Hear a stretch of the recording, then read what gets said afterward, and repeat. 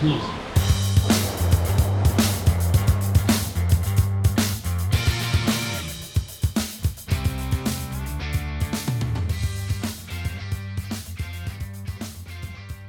there, it's Christian Solorzano, host of Underscore, and today's episode is a very special one because if you have listened to the first episode of our podcast, I was interviewed by Patrick Smith, and Patrick is someone that I met in late 2020 on behalf of the club, and since then he's been involved in various aspects of our community, of our club. He helps drive our programming and our mission.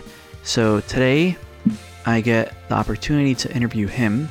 And in today's episode, we're going to be diving deep into his early influences, the things that got him into graphic design. We also discuss a little bit about what goes on behind the scenes with the Chicago Graphic Design Club. And he also shares some stories from his experience as a designer within the last 2 decades. So truly an episode that I am very proud of, and I look forward to having you listen to it. So as always, if you want to learn more about what we do, what the club does, find us on Instagram, Chicago Graphic Design Club, or you could also visit our website at www.chicagographicdesign.club. So Patrick, it's nice to be speaking with you. You were the first person on this podcast, but you were the interviewer back when we launched last year in 2022. So it's nice to have the tables turned, and now I get to interview you, and you get a more seasoned Christian here. So All right. Well, thank you very much for having me. It's great to be here, and it's come full circle. Yeah. So I want to start. So you and I are friends, but for the people that are listening that aren't familiar with you and what you do and who you are, could you tell us a little bit about what you do, your background, and what led you into the world of design? Sure. Yeah, I'll start with what I do now, and then I can give you a quick timeline. So, uh, I'm a creative director. My background's in graphic design and art direction, and I run a very small studio called C2 Creative Studio. It's located in Chicago, and I've been running it for about 12 years now. And previous to this, how I got into design from way back in the beginning, I went to school at Illinois State. I didn't know what I wanted to do, and I'll never forget this. I can remember like it was 5 minutes ago. I was walking in a building called CVA, and I was in the basement, and I took like 3 art history classes, over the course of a year. So I was just wandering around the building, and then all of a sudden I saw this like gallery of posters, and I didn't know what that class was because there was always things like, sculpture and jewelry and things like that. And I was just transfixed, and it was like a bolt of lightning. And I said, this is what I have to do. And I didn't even really know what graphic design was necessarily, but everything looked cool. It almost looked like it was album covers, designs, and things like that. It was something I could really like connect with. I wasn't much into sculpting wood or, things like that, or painting at the time. But that's how I got into graphic design. And then I found my way into more the marketing, advertising side of the business when I got out of school, and came up through kind of a traditional bigger agency background and teams. So I'll be working on campaigns for things like credit cards and Sears and direct mail, and the web was becoming a thing at the time, and kind of moved over to the digital side, and then found my way into the healthcare world, and kind of discovered the power of branding and that phase of my career. And then also bounced around a little bit after 2009, after the economic collapse and things like that. A lot of agencies were going through a transition, and so were a lot of designers and creatives. So I had a chance to kind of work within a lot of different agencies around town. It was really great. And then for a few years, I was actually in Columbus, Ohio, for working for a large healthcare agency, and so I've been outside of Chicago too for a little bit here and there. Yeah, and even going back before your interest in graphic design, what were your interests growing up? What what did you watch? What did you listen to? I know music was a big part of your childhood. So what were some of those inspirations that perhaps you continue to draw from today? Yeah, I was thinking about this not too long ago, and as a kid, I mean, the biggest influence at the time, at least in my suburb of Chicago, was MTV.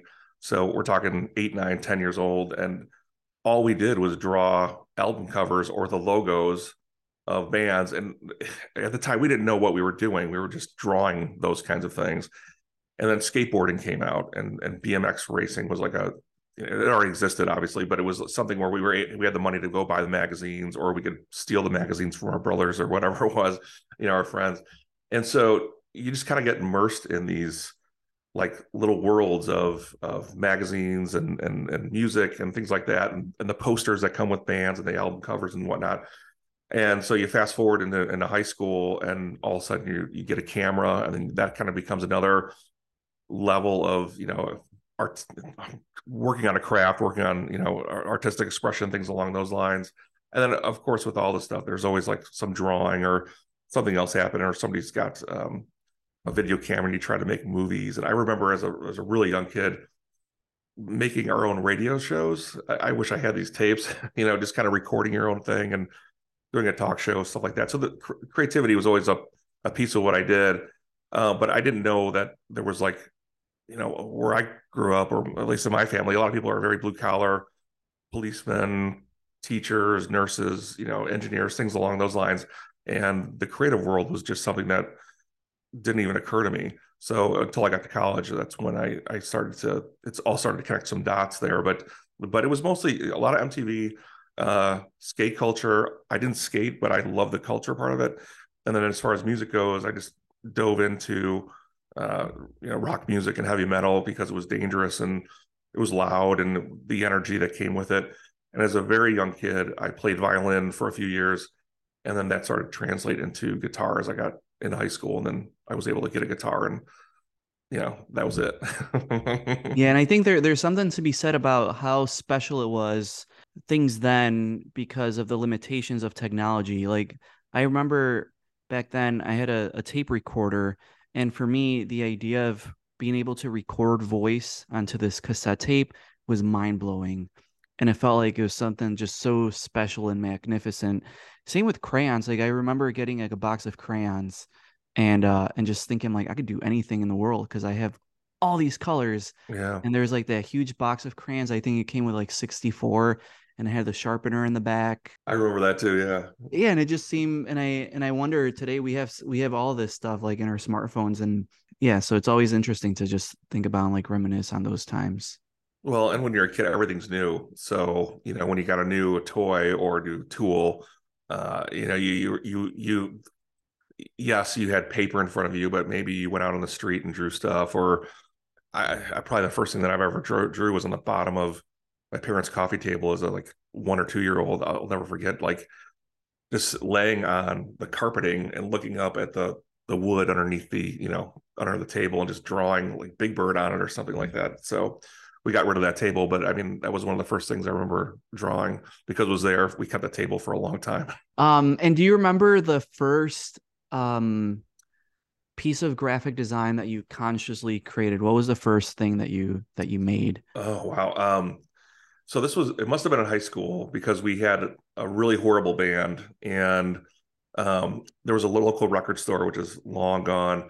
But at the time, if you were a local band, they would actually put your tapes on the shelf and sell them for you. And so we knew people that had done that, and we thought, well, we could do that too. So what did we do? We made the worst four song tape you've ever heard in your life, and I made like a tape jacket. So, and it's still floating around somewhere. One of my brother's friends posted it on Facebook not too long ago, and it was like a flashback. And so, yeah. But what I took a newspaper, and I think I had some Xerox pictures of not a nursery rhyme book, but some kind of kid's book, and then I cut it all together, and then like just taped it up, and then Xerox that became the template, and then later on, one of my friends' bands started to, they were actually decent, started to make some music. And then when I was in college, I was able to help them, put together a CD and that stuff like that. So those are some of the earliest things that I worked on. And I know a lot of the professional work that you do today, a lot of it is corporate. And how do you see yourself sort of bringing some of that attitude, if you do, to some of the work that you do, that perhaps some of the work that maybe is a little bit more on the safe side? Um, Sure. Yeah, that's a great question. So, um, not every brand is ready for, they have an edge. A lot of corporate brands soften down what they're trying to say or their image or whatnot. But every once in a while, there is an opportunity to bring some attitude to something. So it really comes down to authenticity. And so whether it's a punk rock poster, for the Metro or a corporate advertisement for a healthcare company, if the message really resonates or taps a nerve, it doesn't have to look super, avant-garde. It could just that the message might be very powerful, and the way it's designed can help support that idea. So, or maybe they're really heartfelt image that it taps into something that goes beyond just another ad. So, or another brand concept or another web page. So, it's really, I think, just tapping into some authenticity, even for a huge brand. So that happens every once in a while. Every once in a while, you will see a great commercial or a great print ad, and it does hit a nerve. It's just so much of the stuff out there just doesn't rise to that level. yeah. Are there any brands today that come to mind that you think are doing really exciting things? I don't know if it's super exciting, but Liquid Death is they're not doing anything outside of like the traditional channels, but they reinvented a category or rethought a category with the water. And I know they're doing line extensions into similar things, but what a cool name, what a cool design. If they are doing anything, I think they're doing a lot of grassroots marketing. I see them their product on tons of podcasts. They're very small that have relatively small audiences too. So they're really trying to build from the ground up. And I know I just read some headlines over the last couple of years where they seem to just have exploded dollar wise. So they've really made an impact with their can of water. I mean, you know what I mean? So that's been a fun brand to kind of watch. Yeah, I went to a show a few weeks ago, and it was surprising how many people were drinking Liquid Death. And it's like, you Yeah, got your Aquafinas, or do you got your Liquid Death? yeah, Which one are you gonna pick? right.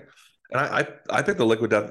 All yes, the can is cool and the brand is cool, but if I buy one more piece of plastic, I just hate myself. So I try to go with the recyclable aluminum anyway. So that's the other reason why I buy it. But So as I was prepping for this interview, I discovered your blog from 10 years ago, geez.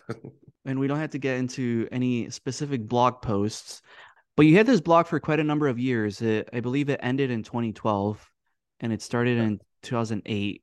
Is that Yeah. correct? So it was like about 4 years. I cannot confirm or deny. I mean, I remember doing it, but and those dates, it sounds like there was a huge explosion of social media and all Yeah. and blogging and stuff. So I got into it and kind of used it as I don't know, I don't even remember half the post. So, so Well, I'm looking forward to hear what you have to say. at one point you were doing 3 posts per week. I Oh believe it wow, was it was a Monday, Wednesday, and Friday, I think. okay, And some of the posts that you created were very long, and some of them were a little bit shorter.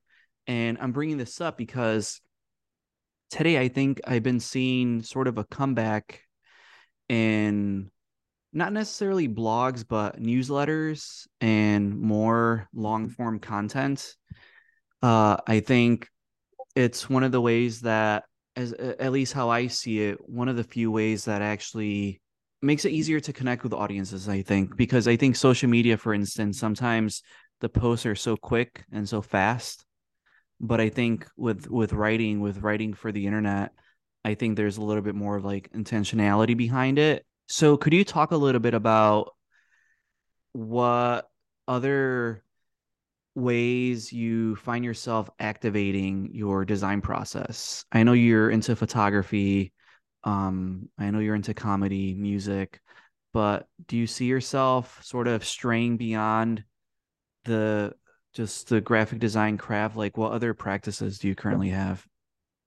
And just really quick, going back to the blog part, it's all coming back to me now. I think I was trying to do a lot of reviewing creative um, campaigns that were out there. I remember Mm, when Burger King did something, I wrote some kind of blog and or some post, and somebody actually wrote me back on that. I don't know if that was an inside job, or like somebody who knew me wrote me and said it was from Burger King, but and I also did some kind of not experimental, but just kind of a spoof ads one time for some other companies. So I remember it's coming back to me now. So it was some graphic design exercises and whatnot. But to answer your question, what do I do to kind of activate projects? Yes, I play around with photography. I've bought a house recently, so now I have room to try to paint, and I'm not very good at it, but I enjoy doing something with my hands and getting messy and just kind of making textures and um, I wouldn't even call it like I was going to say like a landscape. That's a wrong term, but more just kind of a just textures and things along those lines. Um, Other things, I try to find projects for myself. I'm pretty busy on any given week or month, but I try to have something happening in the background and uh, just something else creative outside of the 9 to 5, whether it's a Chicago graphic design project like the poster submissions or creating a problem for myself. So sometimes I'll see something and I'll just write a problem statement and then start to design around it. Or there might just be something that I get inspired by that other designers are doing and make a project for myself. An example of that is maybe 2 or 3 years ago, right before the pandemic hit. I remember I never really had like a logo kit or like these like badge kits that you would see pop up from our design shops. And I said, I'm just going to make 100 of these things, and I'm just going to take little sayings and make these little graphic kits, little graphic logos, if you will, or icons, and just have fun with it and just do things that I wouldn't normally do. I would never put type in a circle, but we'll put type in a circle here. And then I would never, you know, put I don't know, this kind of graphic treatment with this type of typeface. And I would just start to have fun with those kinds of things and using fonts that I would never normally use. So it was an excuse to just play around and create some little icons. Some are, you can throw them away, and some are okay. And it's kind of a fun when you have a stack of them that are 100 deep, and you're like, okay, I could check the box on this thing, and I made something fun, and it comes in handy every once in a while too to show clients or given a presentation, or for social media content too. But yeah. so things like that are ways that I kind of get started with a new project. Yeah. And what have been so you've been in design for about 2 decades now, and I want to know how you've seen from your point of view graphic design evolve throughout those 2 decades, and just overall what are your thoughts on it, and even more so, how do you see your approach to design? How has it changed? I mean, when I started, we barely had an internet. If I remember, we would fetch files to a printer every once in a while if we can get a good connection, and we'd have to do it overnight because it just took so long for something to go. So um, there was no internet. So um, and so all the tools that are associated with that just didn't exist. So a lot of what we did when we were concepting ideas, whether it was an advertisement or a piece of direct mail, whatever it was, we would draw things. I was still at the tail end of that marker world where we would be drawing out headlines or just filling in text with lines and things along like that with tissues and whatnot. Um, I remember stock piles and piles and piles of stock photography books. It was just people's offices were just loaded. It was like a library in there, and filled with post-it notes in every book because there was that one shot of that one puppy, and there's another shot of this great landscape or whatever it was. So the tools were just so different. But the biggest thing and you could still pencil and you could still reference books, and that's still happening, but everything's moved to online, obviously, and the collaboration tools have just changed everything, things like Figma and whatnot. But overall, when I was getting started, I thought things moved pretty fast, and at the time, and they just move like lightning speed now. So speed has become probably the biggest change, and depending on the organization, and this is where a lot of agencies have just kind of like, kind of the models just kind of crumbled a little bit. It used to be that if you're going to put together an advertisement, there would be an art director and a writer, and there'd be probably an art buyer and a production person, or maybe a couple production people, and of course account people and things like that. But now, if you're just a writer and designer, you could probably pretty much produce everything and send it to a publication, and that the specialization has gone away to a large degree. Where there used to be like retouching houses where you would send your ad or your photography to a retoucher after you got the film from a photographer. I mean, these things just don't happen anymore. So the speed at which everything moves now has just been, it's just gone lightning fast. So, and that's And just do you the reality of the world now. and do you think the speed has an overall improvement over the industry, or do you sort of wish things were perhaps a little bit slower? Because I think because things move so quickly now, there's definitely, and sometimes it feels like there's a quantity over quality, Sure. and just like a oversaturation of design. Sometimes that could be a little bit more, that could at times feel a little bit overwhelming, you know? Like I Mm-hmm. remember when I was younger, like I used to get like an album cover poster, like a magazine. That was all I had. I remember like I was really into video games, and there's PlayStation magazine, and you get like your issue of PlayStation magazine, and you'd like have to look at every single page and over again because that's all you had. And then like a new one would come out, and you like learn everything about every single game in that magazine. And I miss that. And today it's like you could see entire collections of anything on the internet, and it's just like when you're watching something on Netflix and you're just like looking for the movie, eventually like an hour passes, you haven't picked anything, you're like, well, I'm just not going to watch anything. Well, I'm glad I'm not the only one that does that. I do that all the time. But to answer your question, whether it was a design shop or an advertising agency, a marketing company, what have you, I think what's the speed thing, and is it better or worse? I think what's happened is what made a particular company or creative group special or unique, or gave their client a distinct look at that time. And this is only 20 years ago, 25 years ago. It's kind of gone. It started to erode. So, and what I mean by that is, back in the day, you would have the time and the tools too. We didn't have these tools, so we'd have to go out and shoot something, photograph something, and that photographer would always bring a certain look to the work, and the writing style and the design style all kind of came together to create something very unique. Um, and I'm that still happens today, but it just happens a lot less. And I think a lot of the work has started to get homogenized, and we live in a world of templates and stock photography. And so having a very distinct kind of mark to the look of the work is kind of fading away a little bit. An example at the time, this is like late 90s, early 2000s, like VSA stuff looked awesome. Like they worked with a couple photographers. You could tell when something came out, or you're looking through an award book, you're like, that's a VSA piece. Or other agencies along the same lines, you could just tell where this stuff came from. And certain cities had a certain style or look to them too. That's still there, but it's starting to kind of fade away a little bit. So I think because of the speed, um, there is, and the tools, there just isn't the time to work on projects like that anymore. It just comes down to money sometimes, and it's unfortunate, but that's just kind of the world we live in now. Yeah. So What have been some of your best projects that you've worked on? Is there anything, have you ever had any one of those moments where you have to pinch yourself to make sure that you're not dreaming?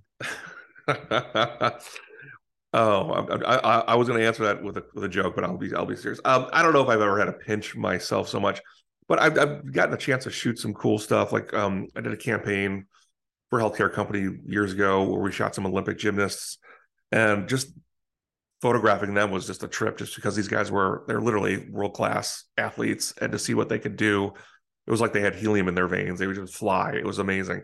So things like that are fun. Um, I just saw some of my work out on television out in California. It wasn't because of the work itself; it was because of a basically a social justice thing that was happening. So around a union payment and pay scales and things like that. So that was cool to see. I don't know if that was kind of a pinch yourself moment because I just wasn't expecting it. The client never told me, hey, we were on TV and the work looked great. So, but it was fun to see that. Um, and similar photo shoots that you're just kind of, we went out to the middle of, I think it was Palm Desert, and because it's got this super long road that's super straight and there's mountains in the background, and you're out there at 5 in the morning, photographing marathon runners in the back of a like a Cushman golf cart kind of thing, and I'm holding the photographer up so he doesn't fall out as we're like chasing these guys down the road. Things like that are a lot of fun. I don't know if it's pinch yourself, but it's cool to actually be like, all right, we've been talking about this campaign for a year. Now we're out here in the desert, photographing it, and that kind of stuff is really fun for me. So I like that. And you also have your own studio. You founded your own studio. And a question that I always like to ask our guests, specifically when our guests are in some sort of leadership position where they're, driving certain decisions and whatnot. I always like to ask from your point of view, what do you think makes a good leader when it comes to creativity and design? And how do you sort of the people that you work with, like how do you bring the best out of someone? sure. Well, I think you just said it. It's in my mind, leadership is about helping others kind of maximize their potential. And it sounds kind of like clinical, but it's really about getting them to uh, open doors, push themselves, explore things, and go beyond what their status quo would be. So that to me is a mark of a good leader. There's all kinds of other ways to define it. Yes, it's about setting a vision and rallying the troops and morale and things like that. But I think it really is on a one-to-one level is about being able to tap into what makes that person unique and trying to bring the best of that to a project. And in terms of leading people, I mean, to get to that point, they need to trust you first. So this is a little cliche, but everything does start with trust. And it really does start with the kind of the one-on-one personal back and forth and letting them know that you're on their side. And there's a little bit of kind of I grew up playing sports. So, when I was younger and I was in a leadership position, the only thing I knew was to behave like a high school football coach, which probably wasn't the best way to motivate some people. Come on, guys, we can do it. It was really, really bad. But and someone once told me that, hey, I watched The Last Dance and Michael Jordan, and now I finally understand your management style. And I was like, oh boy. But what I think that person meant was, and at least I hope, I don't know, but I usually wouldn't ask anybody to do anything I wouldn't do myself, and I think that's something that Michael Jordan said. That's the only time you'll ever hear my name associated with Michael Jordan. But I think I am very hands on, and I try to lead by example, and try to show people the way sometimes when in terms of what I'm trying to get them to do. But yeah, I think it all starts with trust and then letting them, like, being hands off sometimes, and sometimes you just have to let them surprise you. There was a designer that I hired it's probably 6 or 7 years ago now. This woman came to Chicago. I interviewed her and I said, well, we just took a kind of a flyer on her, and she had a nice book, but it wasn't anything earth shattering. And she just surprised me constantly with just her design. I would call it innovation, but how she just approached projects and her solutions were just always out of the box and always super smart.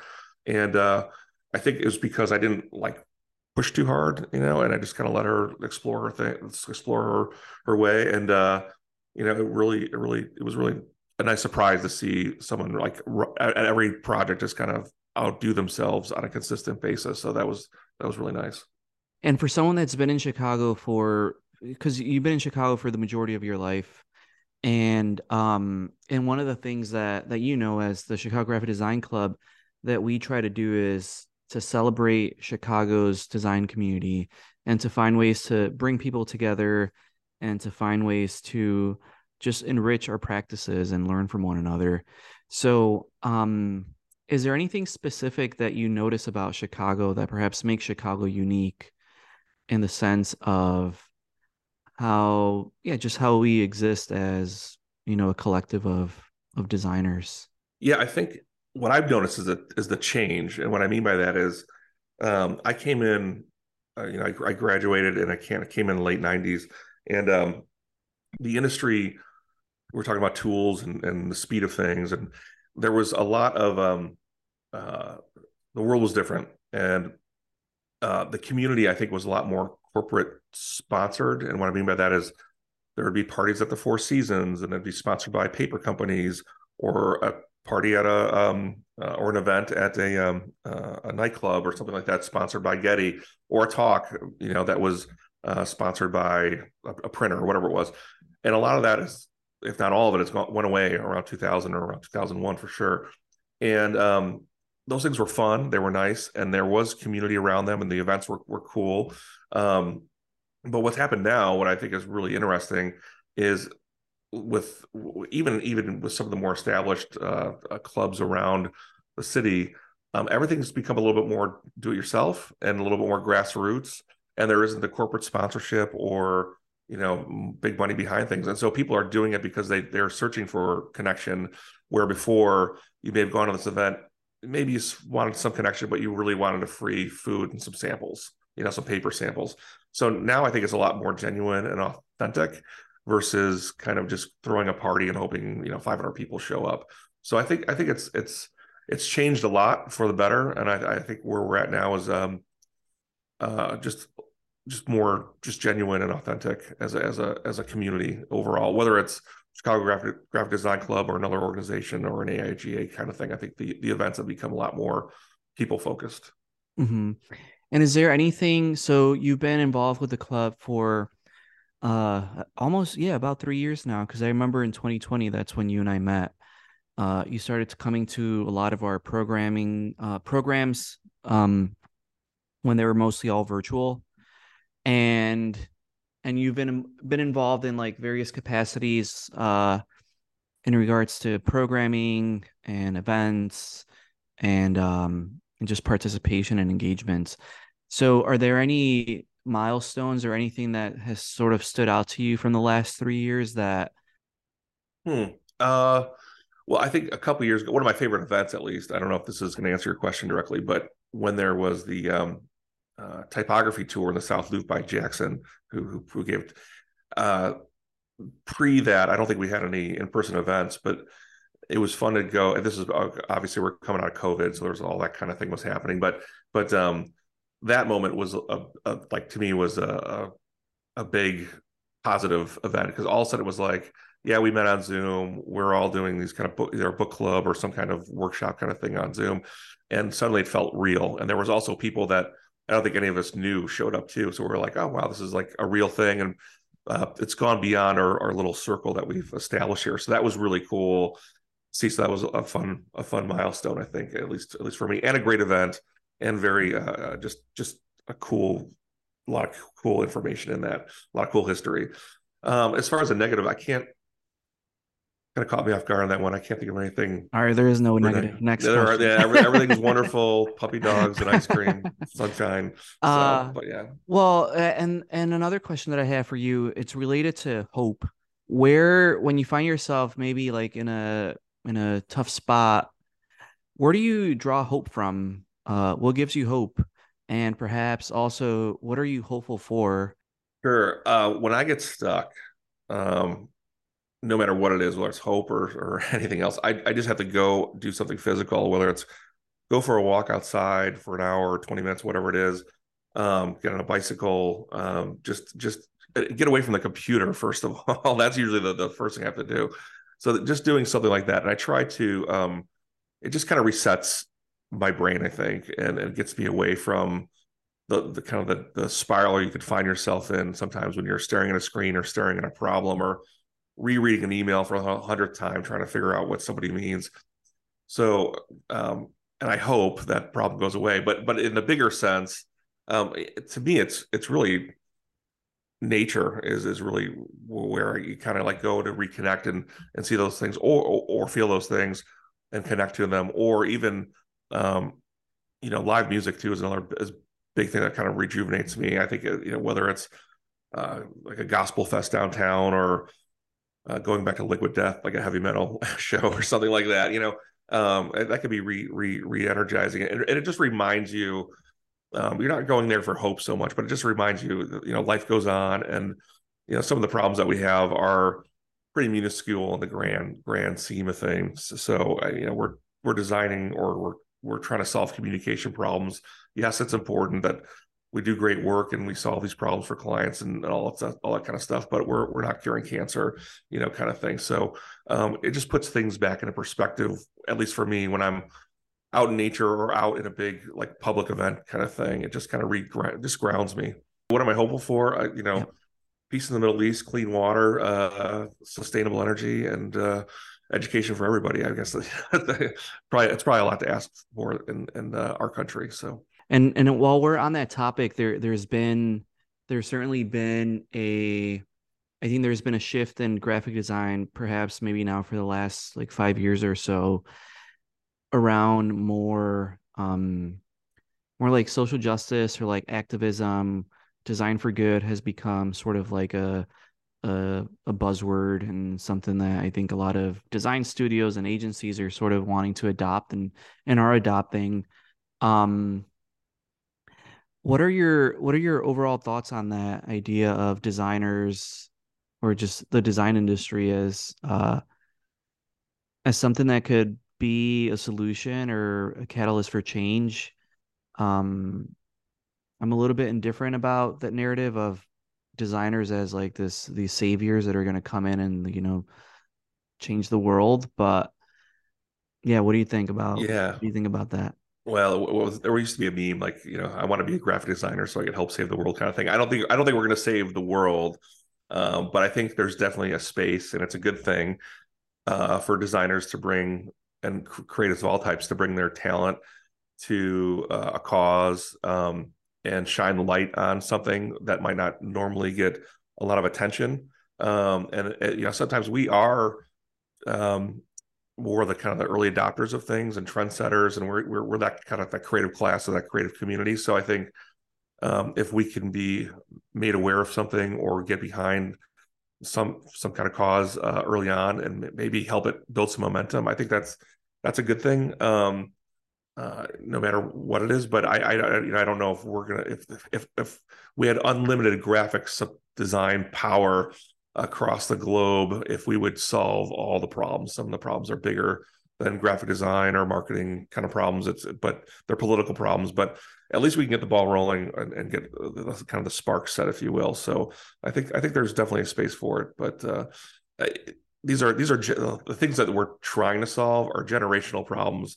They're not going to change with a poster or a T-shirt or a button, but you got to start somewhere, and that's kind of some of the things that we, produce and put out in the world.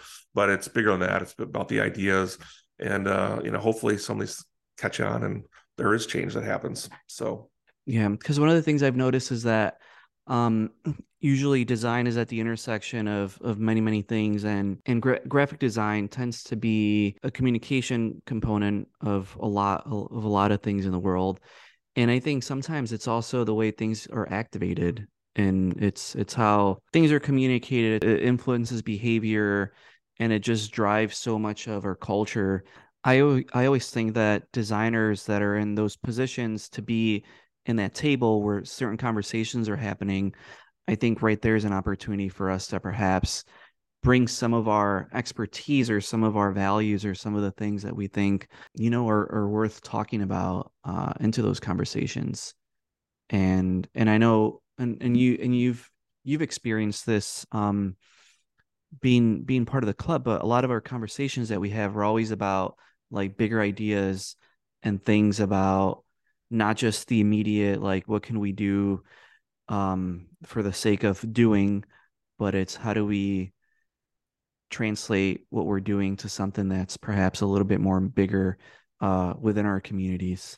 So I don't know if you have anything to add to that, but I do think that um there is some power and some authority that I think as designers that we carry. And Oh, absolutely. yeah. Yeah, I think like a good example of this is, and I'm not trying to like promote the club anymore, but Chicago's Tomorrow Today kind of idea. There was the poster exhibition that we put on not too long ago. I mean, that's another example of let's what could Chicago look like in the future, and why isn't it looking that way now? And so I think it does. Design can be a mirror sometimes, and force people to look at themselves or ask themselves questions, and we're kind of the curators of that. And I think a lot of creatives, this is just my take on it, are not all, but many are very cynical, and there's a big BS meter that we have. And so when we see some kind of injustice or something wrong or some inequity, we like to call it out, and it's not just the design; it's the problem, and that we're trying to solve. And we'd like to see. I think we would like to see the world a better place. I mean, God, we care about the space between letters. So if we care about that, we should, we care about other things too, so that are much bigger. So, um, you know, that's I care a lot about a lot of things like that. Yeah. So, And today, anything contemporary that is keeping you inspired, or any designers or music or anything in the creative field that you're drawing inspiration from. I wouldn't say any like one band or any one design shop. I mean, you just go through Instagram and it's constant inspiration. There's a lot of junk on there too, but there's a lot of good work and a lot of good work happening in the city. Same thing with music. I'll just sometimes just put on KEXP, which is out of Seattle, and just song after song is just great. So I'll screen capture things sometimes and bands and go back to them, but I couldn't say any one particular thing necessarily is inspiring. It's just kind of a collage of lots of different stimulus that's coming into my brain. Yeah, there's definitely a lot. Like I feel the same way about Instagram because it's just nonstop, really cool stuff, and Yeah, it's too much for my brain yeah, sometimes. yeah, definitely. So we'll get overstimulated sometimes, but yeah, I there's like, nature too is another thing too. Just getting outside for a little bit and getting off the computer and just doing anything but touching a keyboard for a couple hours is inspiring too. So anything with we can create with our hands is always a plus for me too. So I like looking at stuff that was that's been made like sculpture or whatever that's non-computer based typically too. So Yeah. And something I've been thinking about recently is that around this time is when students graduate from college. And I keep thinking about how every year there's an entire new generation of designers that are going out into the field. And I think that's really exciting because we're sort of having a fresh perspective, new minds, new approaches to problem solving. I want to ask you for perhaps for the listener that's listening to our episode here, that perhaps is earlier in their career or just finishing college or maybe still in college, what sort of words of wisdom or advice would you have for someone that perhaps is a little bit more junior? yeah, I think so. It's funny you bring this up. I actually was I got to sit in on some college courses this year in a school oh god, right down the street. Anyway, and it was eye opening. It brought me back to being that age and being in that place. And it was inspiring too to see like how advanced, how much further along students are leaving school than we were back in the Stone Age. But advice, I think, at least to me, your first job very rarely is going to keep you inspired or be super excited. Yes, it'll be a first job, and there will be excitement associated with it, but you might be designing soup cans or something. The work might not be super exciting. So keep yourself inspired. Keep a notebook or do some kind of creative work outside of the 9 to 5 that keeps you interested. And I think that'll go a long way over time, and ultimately it might lead to something else that you can't see yet. But whatever it is, if it's drawing or if it's just type design or letter forms or whatnot, keep keep doing something outside of the 9 to 5. So when we talk about perhaps the younger people that are coming into the industry and we're telling them to have that practice on the side that keeps them inspired and motivated. What about, for example, like the people that are hiring those young designers? What do you suggest them to perhaps do or take into consideration when welcoming younger people? And I'm asking this because I remember when I started when I was in college and I started and I graduated, and like one of my the first jobs that I had right out of college, it wasn't I felt like it wasn't particularly suited for people that were coming in with like very little experience. And at times it felt perhaps a little bit like a hostile environment where it wasn't the most nurturing. So like for me, looking back now, I'm like, all right, if I were to ever be in a position where, I have my own studio and there's younger people or like new people that are joining the firm or the company, uh, what would I do differently? So I'll ask you that question. What would I suggest for the students, or what would I suggest for like a hiring person For the or hiring teacher? person, for the people that are welcoming younger folks. Yeah. Um, yeah, I think so. Well, there's a couple, a couple of things. One, some kids now, like at least where I grew up, and at least my story, I always had a job since I was like 15, so I knew what kind of work was, and I knew how abusive it could be too, when you're getting basically hazed when you're like 16 years old, and there's 20-year old people working there, and you're just getting, whatever. It wasn't. There were no HR groups where I was working in, an auto zone or something like that. But changing tires. But coming out of school, the reason I bring that up is I'm just familiar with kind of maybe less welcoming workspaces. And if you've never had a job before, it can be kind of shocking to all of a sudden, have all these demands and you're just not used to it. The reason I bring this up is I have worked with a few designers in my past that never had a job before they left school. They just didn't. And so, uh, just to say it very directly, I think some of them just didn't know how to work. So I think as a manager or a teacher, I think sometimes you're going to have to like just really do a lot of coaching. Now that's a sliver of the people that are coming out. So getting them to actually understand that, like, hey, there's deadlines and this is important. Again, we're not curing cancer, but this matters relationship wise between us internally and our clients, things like that. So I think a lot of people they would just blow things off like it was college, and that's not acceptable. So there's a lot of patience and coaching that has to happen with that subset. I think I think the world's changed a lot in the last 10 or 15 years, and places are a lot more aware and try to be more welcoming than they used to be. I remember feeling the same kind of way at certain roles where just the interpersonal communication was just it's a struggle. And so I think maybe this would in the professional world, there's something called like the Myers-Briggs, and there's a Kobe test and things along those lines.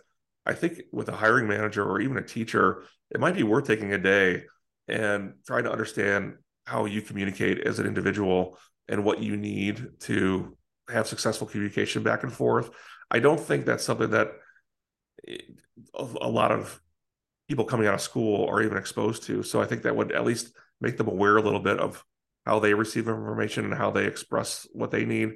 That might be something that's worth a day's exercise, just to make people aware of different people communicate differently.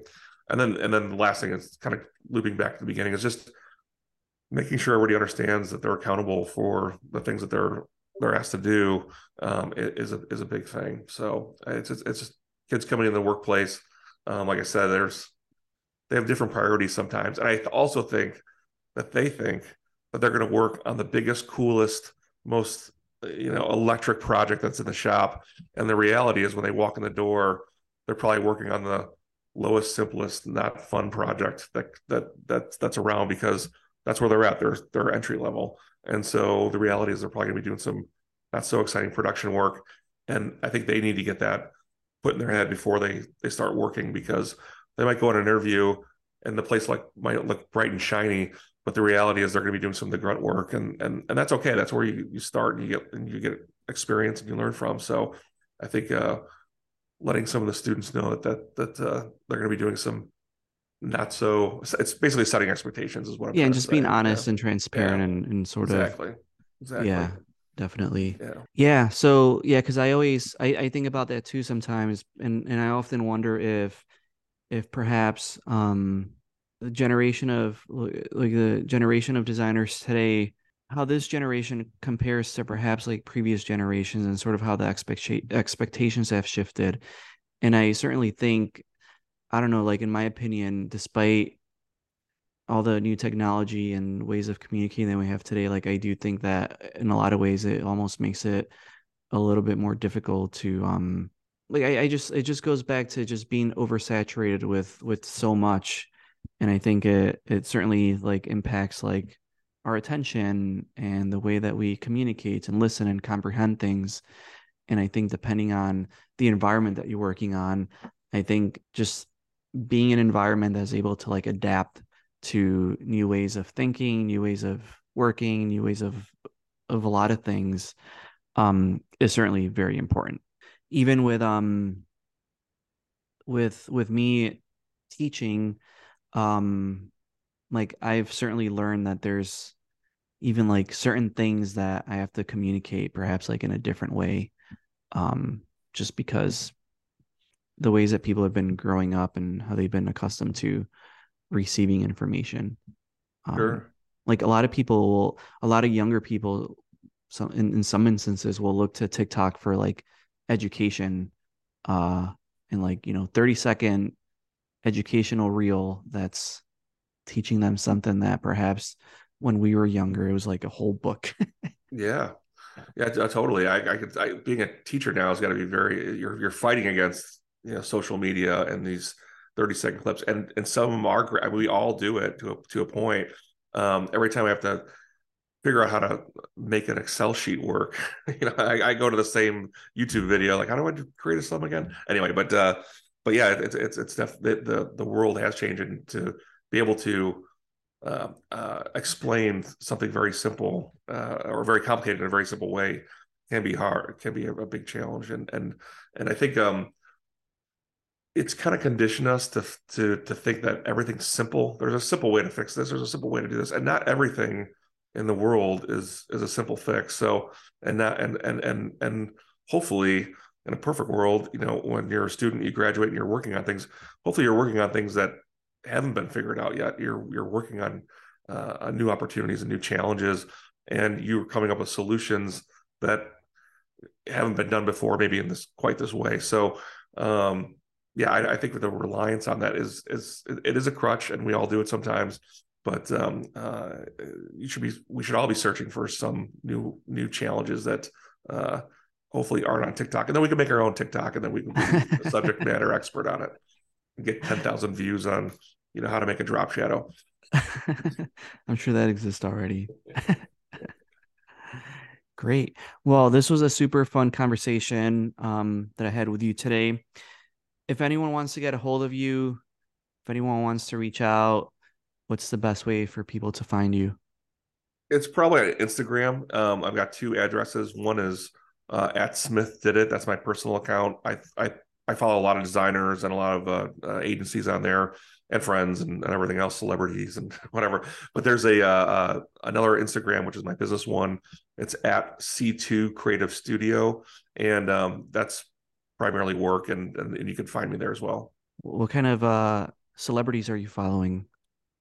Oh, it's mostly comedians and musicians. So those two worlds are things that I draw inspiration from, and uh,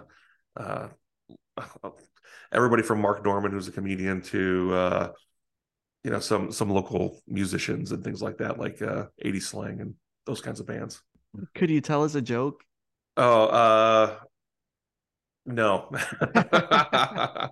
I wish I could. I wish I had one. I really don't. All But right, next yeah, time. next time I'll Sweet. come Awesome. prepared. Yeah. Well, thank you so much. It's been an honor to speak with you on this podcast. And also just want to thank you for everything that you do for the club. Thanks for having me, Christian. This has been great. Yeah, so we'll see each other soon.